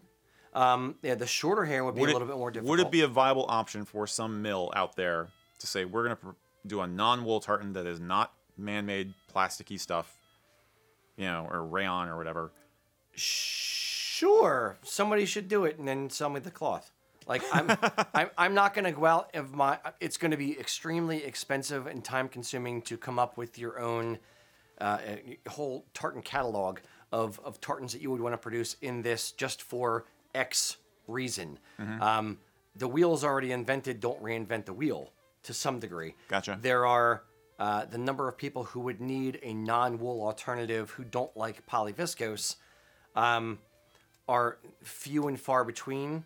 Okay. Can it be done? Sure. In theory. Can it be done well? Probably. I believe it can. Okay. Would it be very, very cost prohibitive? Yes. Because there's not enough. It's just economy of scale. There's not enough people who would demand it. Gotcha. Or who would want to order it. If you have a group of, people who are allergic to woolunited.com who want to get in on Scottish people who are allergic to wool.com who want to get in on a huge custom run of one particular tartan to be able to dye it and all that kind of stuff. Yes, it can be done, but it's going to be expensive. And then you have to find a mill, somebody with the capabilities to actually weave the cloth and the knowledge to weave the cloth, who would be willing to do it based on your yarn, not their yarn, which I don't necessarily think would be a problem. But there's definitely hurdles. There you go. Don't look for it anytime soon. Bit of a shaggy dog answer, but I like the... Yeah, we may need to go a little long. Bane-friendly I'm ones. afraid Mac's probably getting buried in questions over here. I'm still thinking, I just don't see the alpaca fiber being able to be... You need so much more fiber to make up the cloth that I don't even think... Than a sheep, so I think it'd be just Prohibitive. The cost wouldn't work on that aspect of just how much fiber you would need to make the same amount you would out of what you'd have to. It'd have to be more expensive. It would have to be a blend. It wouldn't have to be. You could do it straight, but it's a matter of cost is already out the window on the question because you have to buy X kilos of yarn, then you have to dye X kilos of yarn at a yarn dyer, and then you have to send it to the mill. Then it's going to be custom every single step of the way. So whether it's 80-20 alpaca to acrylic or 50-50 or whatever, it's not going to be like, in my mind, that much more cost prohibitive on buying 10 kilos of yarn or 3 kilos or whatever the kilos are of a particular yarn of this versus that in the long run. Like there's so many other things that are going to be adding to the cost along the way that the yarn fiber content on a small batch isn't going to matter too much. Eric's getting bored. Can we pack it in on this and move on to another question? Does the big hook come out now? And yeah. Rocky Regular, ladies and gentlemen, let's give him a big hand. All right. Coming up. I like the question, Mac. Yeah. No, it's an interesting question, but... How long was the answer? Was that like 20 minutes or was that 5? Or 10? I don't know. Felt like a lot to me. All right. Coraline can cut it up. She's good at that. She cleans up after our messes a lot. Exactly. Mac, all right, who's up? Do you have a question? all right, so we have William asking. He is considering buying a tartan, and that mill does not offer swatches for their tartan. And he's still looking. Does he say what mill? Yeah, what mills don't offer DC. tartans? Oh, because it's custom weave. It's probably is it a custom weave? Yeah. So what would his options be? You're looking if they don't offer a swatch, it's because it's a custom weave. So the way to get around it is to ask them or whoever for a CAD, a computer animated design or computer. What's CAD stand for? Computer animated design. Computer aided design or aided design. Yeah, whatever. A CAD design. Yeah, whatever. Of the tartan, which they will print out. It's going to be on a color printer, so it's going to be close in the color. It won't be exact. You can also ask them for hanks of yarn just to make sure you're using the exact. You can see what the colors are going to be. But yeah, if it's something that is a custom design, they can't set up the entire loom and weave just a tiny 6x8 piece just for a small swatch. Does that make sense? Yeah, it can get to be a pretty involved process at that point. But if you're seriously thinking about spending that kind of money to get a custom weave, then it's worth it. So you know what you're getting into. We go through that all the time when you're designing a new tartan, and I've seen you spending hours looking at CAD drawings versus thread, and trying to decide, that blue's not what I want, or maybe it's so. Yeah, it's a little bit of, the biggest mistake that we ever made was the Pennsylvania muted tartan, the 16 ounce, the second round, where they said, oh, no, we don't have that blue. We have something that's close. And they sent me a swatch or a yarn hank. And I was like, yeah, it's fine. And we got it. And I was like, oh, it's not fine. So, yeah, I hated the design after that. But, yeah, it's a difficult one. When you are designing something, or if there's a design that exists, it's going to be a custom weave, you have to have a little bit of foresight, creative mind. You have to be able to see it without seeing it. The other part is if you are designing your own tartan and you're asking for a custom color and you need this color to be, Panto number 8673CZ, then you have to trust that the mill can get it right and the dye house can get it right. You won't be able to have a huge swatch of that. It gets difficult. Mm-hmm. They can do a custom dye of it, but it takes a little bit more time. Then they're going to send you a little hanky yarn, and you still have to kind of see it in your mind's eye. There's also commercial tolerance, all these things. Easy answer, nope, not possible. Or close-ish. I have a slightly related question. Okay. Since we're talking about tartans in general. Daniel McCullough says that basically, if I want to create a tartan for myself in a modern, ancient, and weathered or muted design, and maybe even hunting, if I want to register them, do I have to pay separate fees for registering every single version of that tartan? Or is it all the same design, but with color variances? So it's only one fee. I mean, at what point are different color tartans becoming different tartans? No, it's all the same. If you look at Royal Stewart, there's going to be an entry in the tartan register for Royal Stewart. It's not going to say Royal Stewart Ancient and show one Royal Stewart Modern, Royal Stewart Weathered, it's going to say Royal Stewart. The colors that they use are going to be loosely dictated by what colors you're giving them. If you say dark green or light green or whatever, they'll use that when they're registering the tartan. But it's not a different tartan. It's the same thread count. It's just a different color palette. A orange, Toyota Corolla is the same car as a red Toyota Corolla, just a slightly different color. It's the same car. So yeah, it's not entirely different. You're going to pay one fee. You're going to move forward with it. The only time where I would say there's going to be a little bit less gray area, so to speak, is when you're looking at something like Isle of Skye, where it's a very exact, this is the color green I want here, this is the color purple, this is the color brown. Or if you're doing a corporate tartan, like if you're Brooks Brothers, and you're saying, this is the Brooks Brothers tartan. It's this Pantone shade of blue, this Pantone shade of gray, whatever. If you define it very, very, very narrowly, then they will register it narrowly. If you're defining it as, here's my tartan, 36 threads of blue, 27 threads of green, 18 threads of black, whatever, and you stack those up, they're not going to be as precise because it doesn't need to be. It's still the same design. Right. Where it comes to life in the weaving, that's where you have the gray area. That's where you have the play. That's where you can say, I want an ancient color palette, a modern color palette, a weathered color palette. That's where you can really get artistic with it. But in the registration of it, it's just a matter of the color or a little bit of a dark red versus red or something like that. Mm-hmm. Does that make sense? Yeah.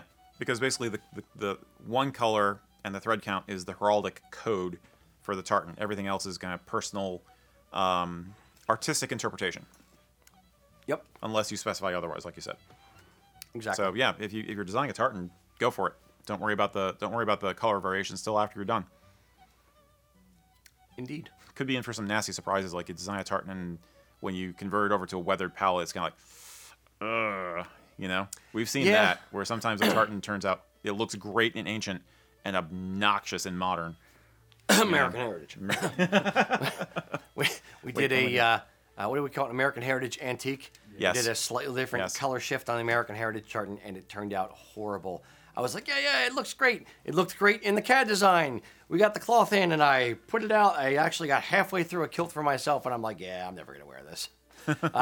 So apologies to all you out there who bought an American Heritage Antique. Maybe they like it. Yeah, exactly. It wasn't my cuppa.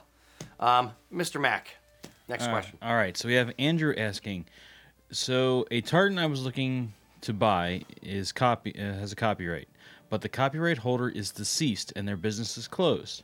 Have you guys ever run into this issue before? Copyright specifically, no. We did but similar, yes. When it came to the Pennsylvania state tartan, the gent who designed it, I believe, was deceased or could no longer be found. We tried contacting a few people. We talked to Brian Wilton at the Scottish Tartan Authority and said, hey, Brian, what do we do here? And his advice to us was literally, document the people you have called, the people you've tried to contact, document everything, and then just move forward. If you've tried earnestly to get something done and the people are just not there, then don't worry about it. Copyright, it's a little bit more of a gray area because the copyright may have passed to someone else. Yeah. So I'd also say this. I'm less concerned if you are doing it for yourself versus as a commercial entity weaving it. If we were to do the Brooks Brothers tartan and say, whoops, we couldn't get in contact with Brooks Brothers, sorry, and we wove miles of the stuff, I would expect a cease and desist letter. If you're just doing it for yourself and you have evidence that you've tried, then sure, try to get it woven. The other side of it may be the mill may actually say to you, do you have permission from the copyright holder? And if the answer is, no, I tried, but they're dead, they may or may not want to do it. They may not want to touch it from them being a commercial entity. Yeah, they could be concerned about getting caught in the crossfire, so to say. Yep. Yeah. So, yeah, it's have at it. Give it a shot. It's easier to ask for forgiveness than permission sometimes. And usually my pragmatic brain goes to what they will probably do if somebody sees a picture of it somewhere and says, hey, you shouldn't have done that. You just say, sorry, I won't do it again. And chances are no one's going to say nothing. That's our patented legal advice for you right there. Yes, exactly. It's worth every penny. Yes, it's worth every penny you paid for it. Seek legal advice. Don't listen to me. There you go. Okay. Was that you? That was him. All right. All right, here's a fun one. Eileen McCullough asked us, what are we doing for Hogmanay this year? It being 2020 and all. Drinking a lot to the end of 2020. That's what I'm doing for Hogmanay. Hogmanay is Scottish New Year's, by the way. Oh, yes. So. What are you doing for Hogmanay? Probably a lot of drinking. I will, assuming they're happening, we'll tune in for the fireworks from Edinburgh. Assuming they're happening, yes. Assuming they're happening. Well, I mean, you can put on a show. Whether anybody's out there in the park watching is another matter. I would be willing to bet that they will still do the fireworks so they can broadcast it at least, and people can watch from their windows, or something like that. But if they don't, we'll figure out something. We'll have food. We'll have whiskey. And we'll probably have some shortbread and stuff like that. I don't live anywhere where anybody does first footing or anything like that, so that's never even been an option really. I would not be doing first footing during a pandemic. That would probably be badly it's also received. A step above breaking and entering. Yeah. But it'll be chill. But I'm remembering during the pandemic, the 4th of July, all of the news coverage of how all the major cities are like, no, we're not doing the fireworks display, we're not doing it. So basically the citizens of the country being like, no fireworks display, we got this, fam, and just doing it ourselves. So right. I live 2 miles from the shop here, and it is quasi war zone for 4th of July or any major holiday, where all of my neighbors love shooting off fireworks, including myself. If I'm going to do anything around the end of the year, right after Christmas, I may invest in some fireworks companies because I think there's going to be a boom in sales in fireworks. I think when you're told you can't do something or something's canceled, we take it upon ourselves as Americans to just go out and do it ourselves, and we're going to do it, period. So that's effectively what I'm going to probably do is blow stuff up. and celebrate the relief that will become, knock on wood, 2021. What gets to me is the question implies that their assumption is all activities for New Year's, Hogmanay, the whole season is community-based, party-based, going out and doing things social. There are actually a lot of traditions around Hogmanay which are they're internal. Yeah. So, redding the house is a big deal. Doing the fireplace sweeping, which is actually part of redding the house, if I'm remembering correctly. Opening all the windows on the morning of New Year's and smudging the house with a juniper branch. Yeah. I don't know how many people actually do that. My family does. That's basically where the wife of the house goes and opens up all the windows. No, she fills the house with smoke first, and then at the point where everybody's eyes are watering, you throw up all the windows. And it's cleansing the house and setting good luck for the year. And then you have a wonderful breakfast together. You have breakfast with some whiskey. Is that how she wakes you up? And, Like the house is on fire. Yeah, Just kidding. Kinda. But the point is, it's something you would do after first footing is done and everything. But it's the personal side of the celebrations, and we still do stuff like that no matter what. So we'll still do that because it's a family thing. It doesn't have to be it's not out in the community, so it's going to go forward. I would say there's probably going to be singing songs over Zoom. There's going to be a lot of very heartfelt phone calls and Zoom calls with family members, and we'll adapt. being in Philadelphia, as much as I'm not a big fan, I would be remiss if I did not mention, mumming. So I don't know if that's going to necessarily go on, but there'll be, parades around houses or cul-de-sacs or whatever, or people just running down the street. And I think everything about the holidays is, and it's important to me in this aspect, is it's going to be much more home focused. And for my family traditions, it's all about the family anyway. So, being heathen, it's everything this time of year. The Yuletide is about the family. So, I mean, you do party with people, but it's the dark time of the year, so you want to remember what's important to you, and so we'll muddle through. Here's the question: we'll have a good time. It's just going to be low key. We'll have a lot more food. It's a little less alcohol, but a lot more food. Will any new traditions come out of this? The fact that there's a pandemic. I think there will. Yes. If you all decide to Zoom grandma at midnight and sing Auld Lang Syne to her, and everybody has a hoot, you're going to do it next year. And my perspective is a little skewed on that because my family has been spread out all across the country. If you're used to your family being within easy driving distance, then maybe your perspective is different. But I think it could be people accidentally find things that they like, or because you're stuck at home. Like the whole bread baking thing was a thing.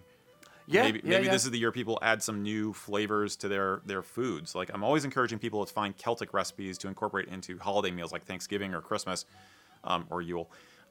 There's a lot of foods that people don't think about trying, and the holidays are a perfect excuse. So maybe this is the year that you add Tipsy Laird to your dinner table. Or Drambuie, or Drambuie. What's the other one? The hot toddies. Hot toddies. Yeah. Yep. That'd be a good try. Yeah. We should do it. We should do that as a try for the show. Indeed. So yeah, that's my shaggy dog answer. We'll make the most of it. Indeed. Above all, don't let the virus win. Continue partying. In your pajamas. While drinking. Mr. Mack, next question.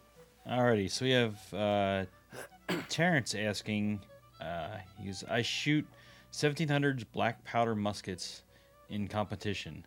As you do. I want to get a kilt that shows off my Irish/Scottish heritage. What type of kilt would you recommend for easy care? His comment just kind of fell off. Stop. So, Okay. Yeah. The bot's got him. Yeah. Oh no! He just kind of fell asleep. He had we're so long with it. He too fell much asleep Ockatosh. while he was typing. Well, if he's doing reenactment stuff, then Mac, I'm gonna have to throw to you for this. See, I would go a little bit different route. I would go more tweed for this route. country shooting. Yeah, but that's the 19th century. I don't care. I still like that look. I like it, yeah. I agree. If you're gonna do the deer stalking thing or whatever. Love it. Would you mind? Yeah, but 18th century. He He says said 1700s, so 1700s. 18th century, right?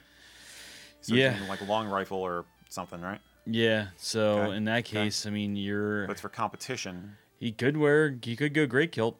he could go great kilt. He could go walking kilt. like Jacobite style, like a little bit like the later end of that. Yeah, tartan coat or something. Yeah.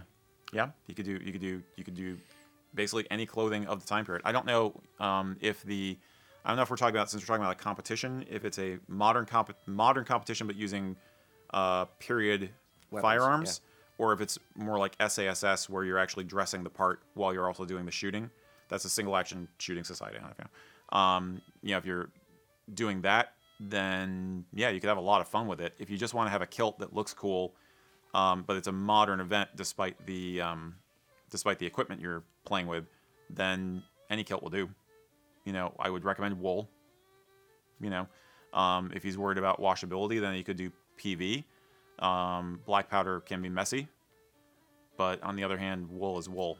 So Yeah. no, I'm hung up on whether he's looking for a historical costume or a modern kilt outfit for a modern competition that happens to use antique stuff.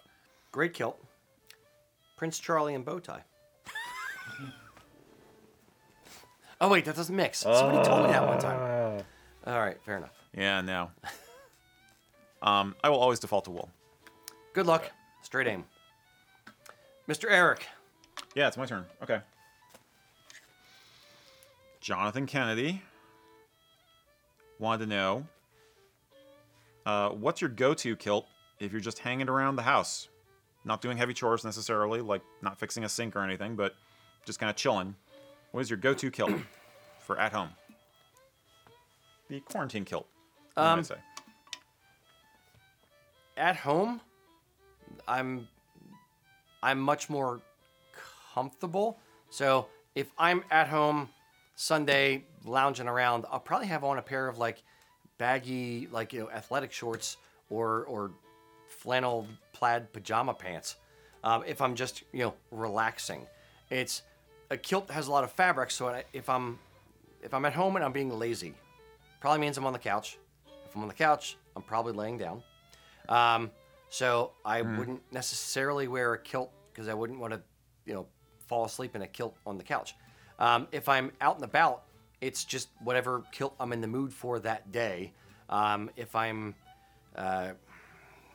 doing yard work outside and I want to wear a kilt, I'd probably wear a PV or utility kilt or something like that, where I don't care what other people. I'm not, you know, worried whether other people seeing me or think of me or anything like that. My neighbors already think I'm nuts. So, yeah, or if I'm, you know, if I have a wool kilt that's older or I already have a pull in it or a stain on it or something, I'll just wear that. It's whatever I'm in the mood for. I don't have any specific kilt for homeware. Yeah. They, just for the record, they do market. There is a company or two out there that make, or I should say, kilts? import, comfy kilts, like acrylic flannel kind of velcro or elasticized waistband comfort kilts for home wear. No, thank you. I'll actually default to a util kilt or maybe one of my really old PV kilts because, yeah, I'm going to lop us on the couch. But at my house, I never know when I'm going to have a kid to chase after or, you know, a crisis develop or suddenly be asked to go out and do some kind of a chore. So I want something that I'm not going to have to go and change and, you know, get up so I can go outside the house. So I will default to like an old utility kilt or an old PV kilt that if I'm lying on the couch and it gets wrinkled, I don't care. Yeah, I'll also point to this as well. When I dress, I try to dress neatly. Not like from a snob perspective, but I always try to be reasonably well put together, matched. You know, yes, I'm an American matchy kind of thing. So even with a utility kilt, I'm going to wear, you know, a shirt that'll match it or tone well with it or, you know, look nice with it and look smart. There's, in my mind, the flannel kilt, pajama kilt kind of thing. I think they're ridiculous. The pleats aren't necessarily going to be crisp. It's not going to look pristine. It'll Right. never look that way because it's not the right appropriate fabric for it. Right. So it's one of those where it's like it's never going to look nice. So I wouldn't Yeah, necessarily. but you're around the house, dude. That's kind of the point of the question. Is that you're just there is fair, nobody looking fair, at you. Fair. So what do you Well, do? my wife, I got to look good for her. Yeah. There's that. That is very gentlemanly of you. I got to match her standard. The beauty Okay. that is Kelly Stewart Rager. Wow. Okay. Bonus husband points. But the it's I prefer to, if I'm gonna be a slob, I'm gonna be a slob and just in like stretchy shorts. Like lean into your sloppiness. Exactly. Like a true Just Pennsylvanian. embrace the Okay. suck, as they say. Gotcha. Yes. Yeah. No, I like beater kilts for around the house. Yeah. So. Fair basically. enough. Yeah. Was that you or Mac? That was me. Mr. Mac. I think All we right. got two more for you, maybe one for Eric. Something All like right. Yeah, so if they're really piling up.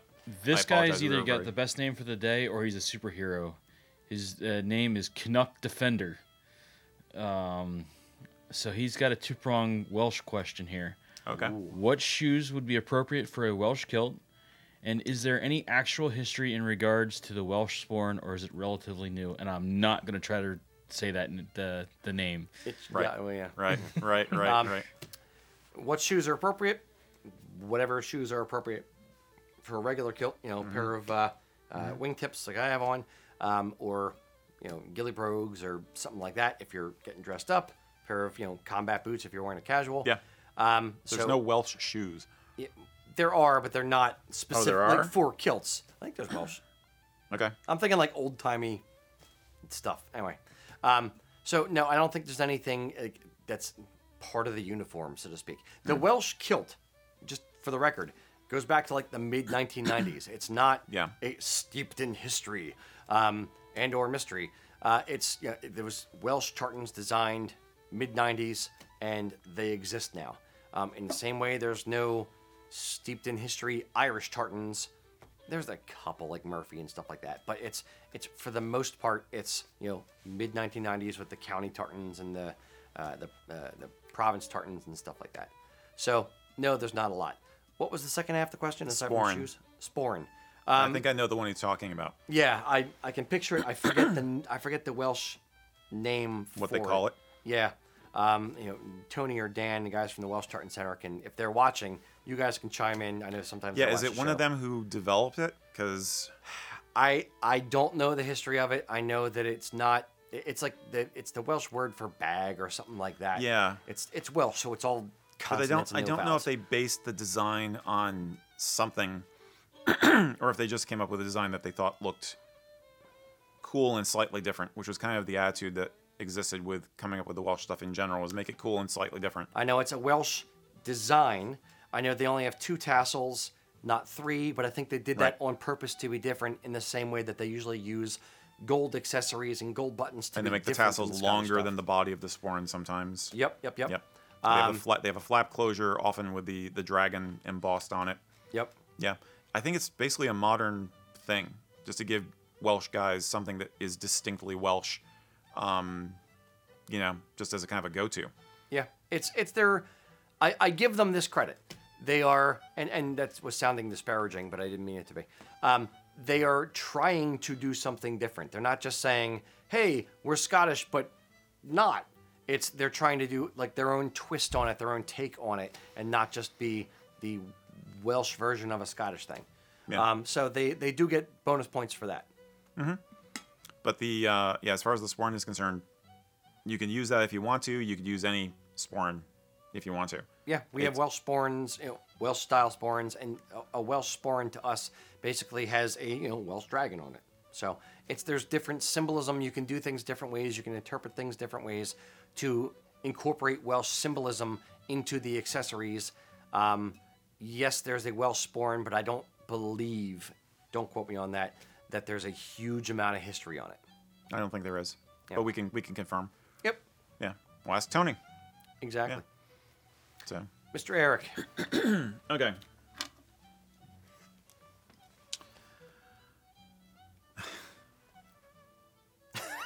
Every good question starts with Eric looking down and then sighing and putting his face in his hand. That's how all good questions start. So thank you, whoever. My eyes just fell on this one, so I will answer it. What sort of armor do you wear with a kilt? What armor would be considered formal with a kilt? Formal armor. Formal armor with a kilt. You're the formal armor foremost expert, Eric. Why don't you handle this one? I was planning to. Thank you for the question, whoever asked it. I'm gonna try and do this without being insulting in any way at all. But you're proceeding from a little bit of a misconception. There is really not a precedent for wearing armor with a kilt. Now, formal. Or formal. I'm sorry. If you're talking about, We're not insulting at all. If you're talking about, all right, if you're talking about the Ren Fair, if you're talking about LARPing, if you're talking about a con fantasy or a fantasy type thing, then go for it, dude. Be the Highlander Skyrim, monster fighter you always wanted to be, and slap on the giant anime type pauldrons and everything with the spikes. Go for it. Enjoy it. Doesn't matter. There's no rules. There's no rules because there is no precedent for wearing armor with kilts. This gets back to the misconception that kilts have a documentable history earlier than the 16th century. There's various speculations that you'll find on the kilt there being evidence for the kilt in the pre-16th century period. It's very tenuous at best, and a lot of the time people are conflating references to Irish Gaelic dress, like the lenia, as opposed to a kilt. Okay, the earliest mentions are to something like a mantle, which might be a great kilt. The point being, by the time that we have confirmation that guys are wearing kilts, which is the tail end of the 16th century and into the 17th century, people aren't wearing armor.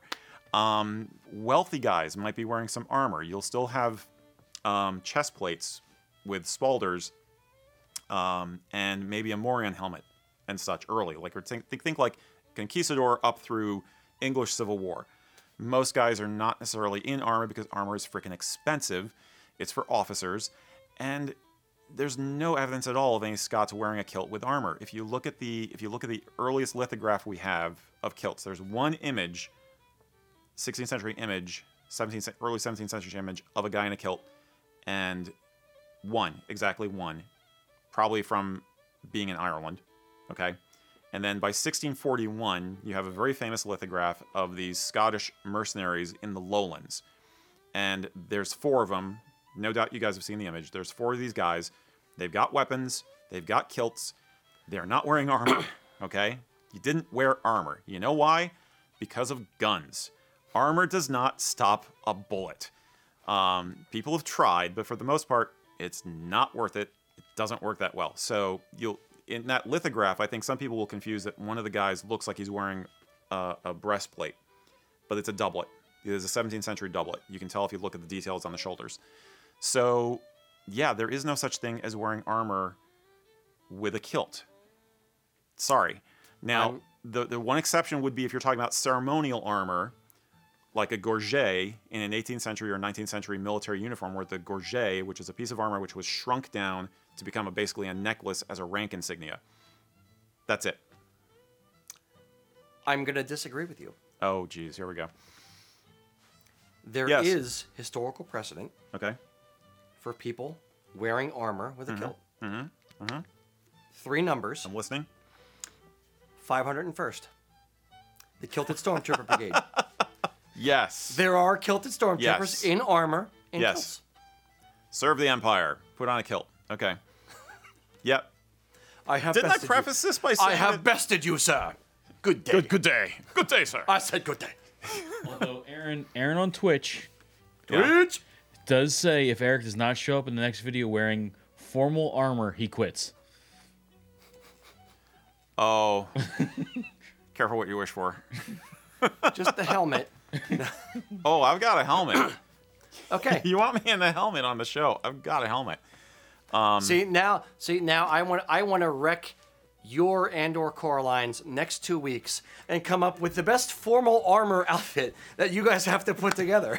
I've seen plenty of fantastical stuff that's done that looks freaking awesome. It's just not a it looks fun. It's not a historical different, thing. But it's not historical, correct? Yeah, I mean, again, if it's a fantasy wedding, a goth wedding, LARP event, something like that, and you want to have your best formal armor.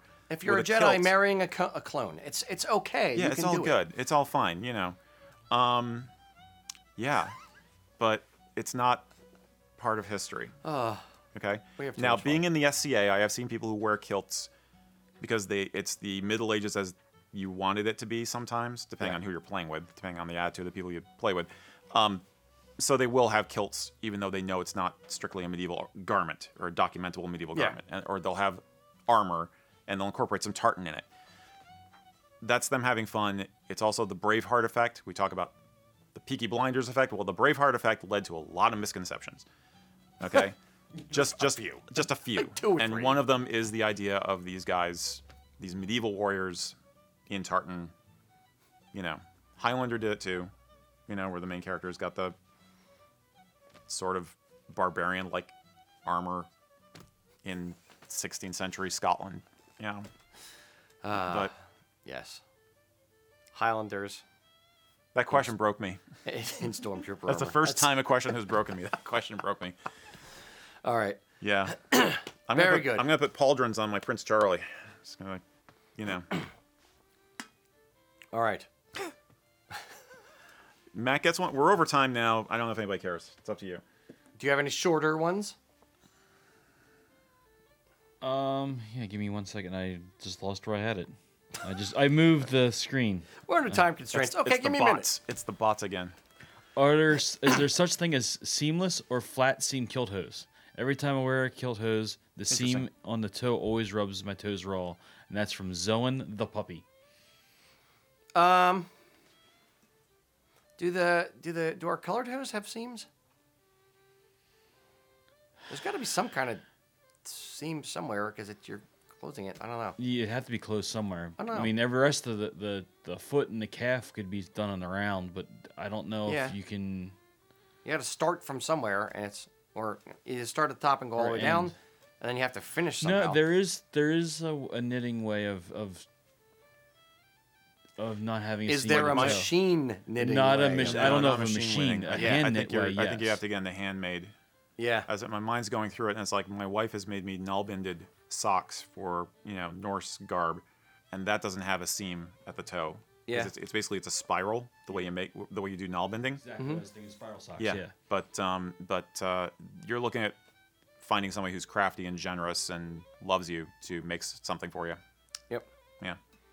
Okay. They'll be warm. It's true. Yeah. It's or you just find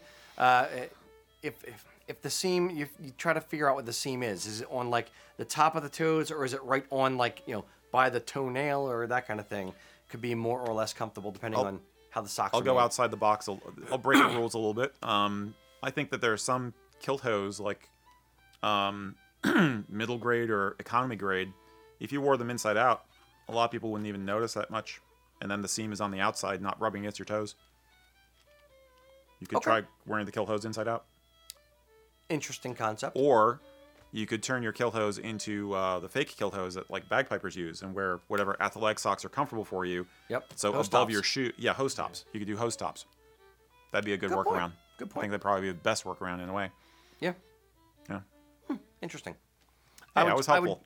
I would try it, like cutting the like middle foot off of the hose and then wear a pair of like thin dress socks or something underneath. Yeah. I'd do it with a cheap pair of hose first just to try Yeah. if it's like really, really an issue for you. But creative solutions. Yeah. Indeed. It's very Scottish. Indeed. Thank you, boys and girls, for watching us blabber on for 2 hours. Until next time, boys and girls, Slanjava. Slanjava. Thanks for joining us, guys. Our podcast theme song is Gold and Guns by the Kilmaine Saints. If you have a question for us, you can ask it during our YouTube live stream the first Friday of every month at 3 p.m. Eastern Time. If you want to get social with other kilt enthusiasts, go check out the Kilts and Culture group over on Facebook. You can also find USA Kilts on Facebook, Instagram, TikTok, or over at our website, usakilts.com. Thanks again for joining us, and until next time, Slanjava.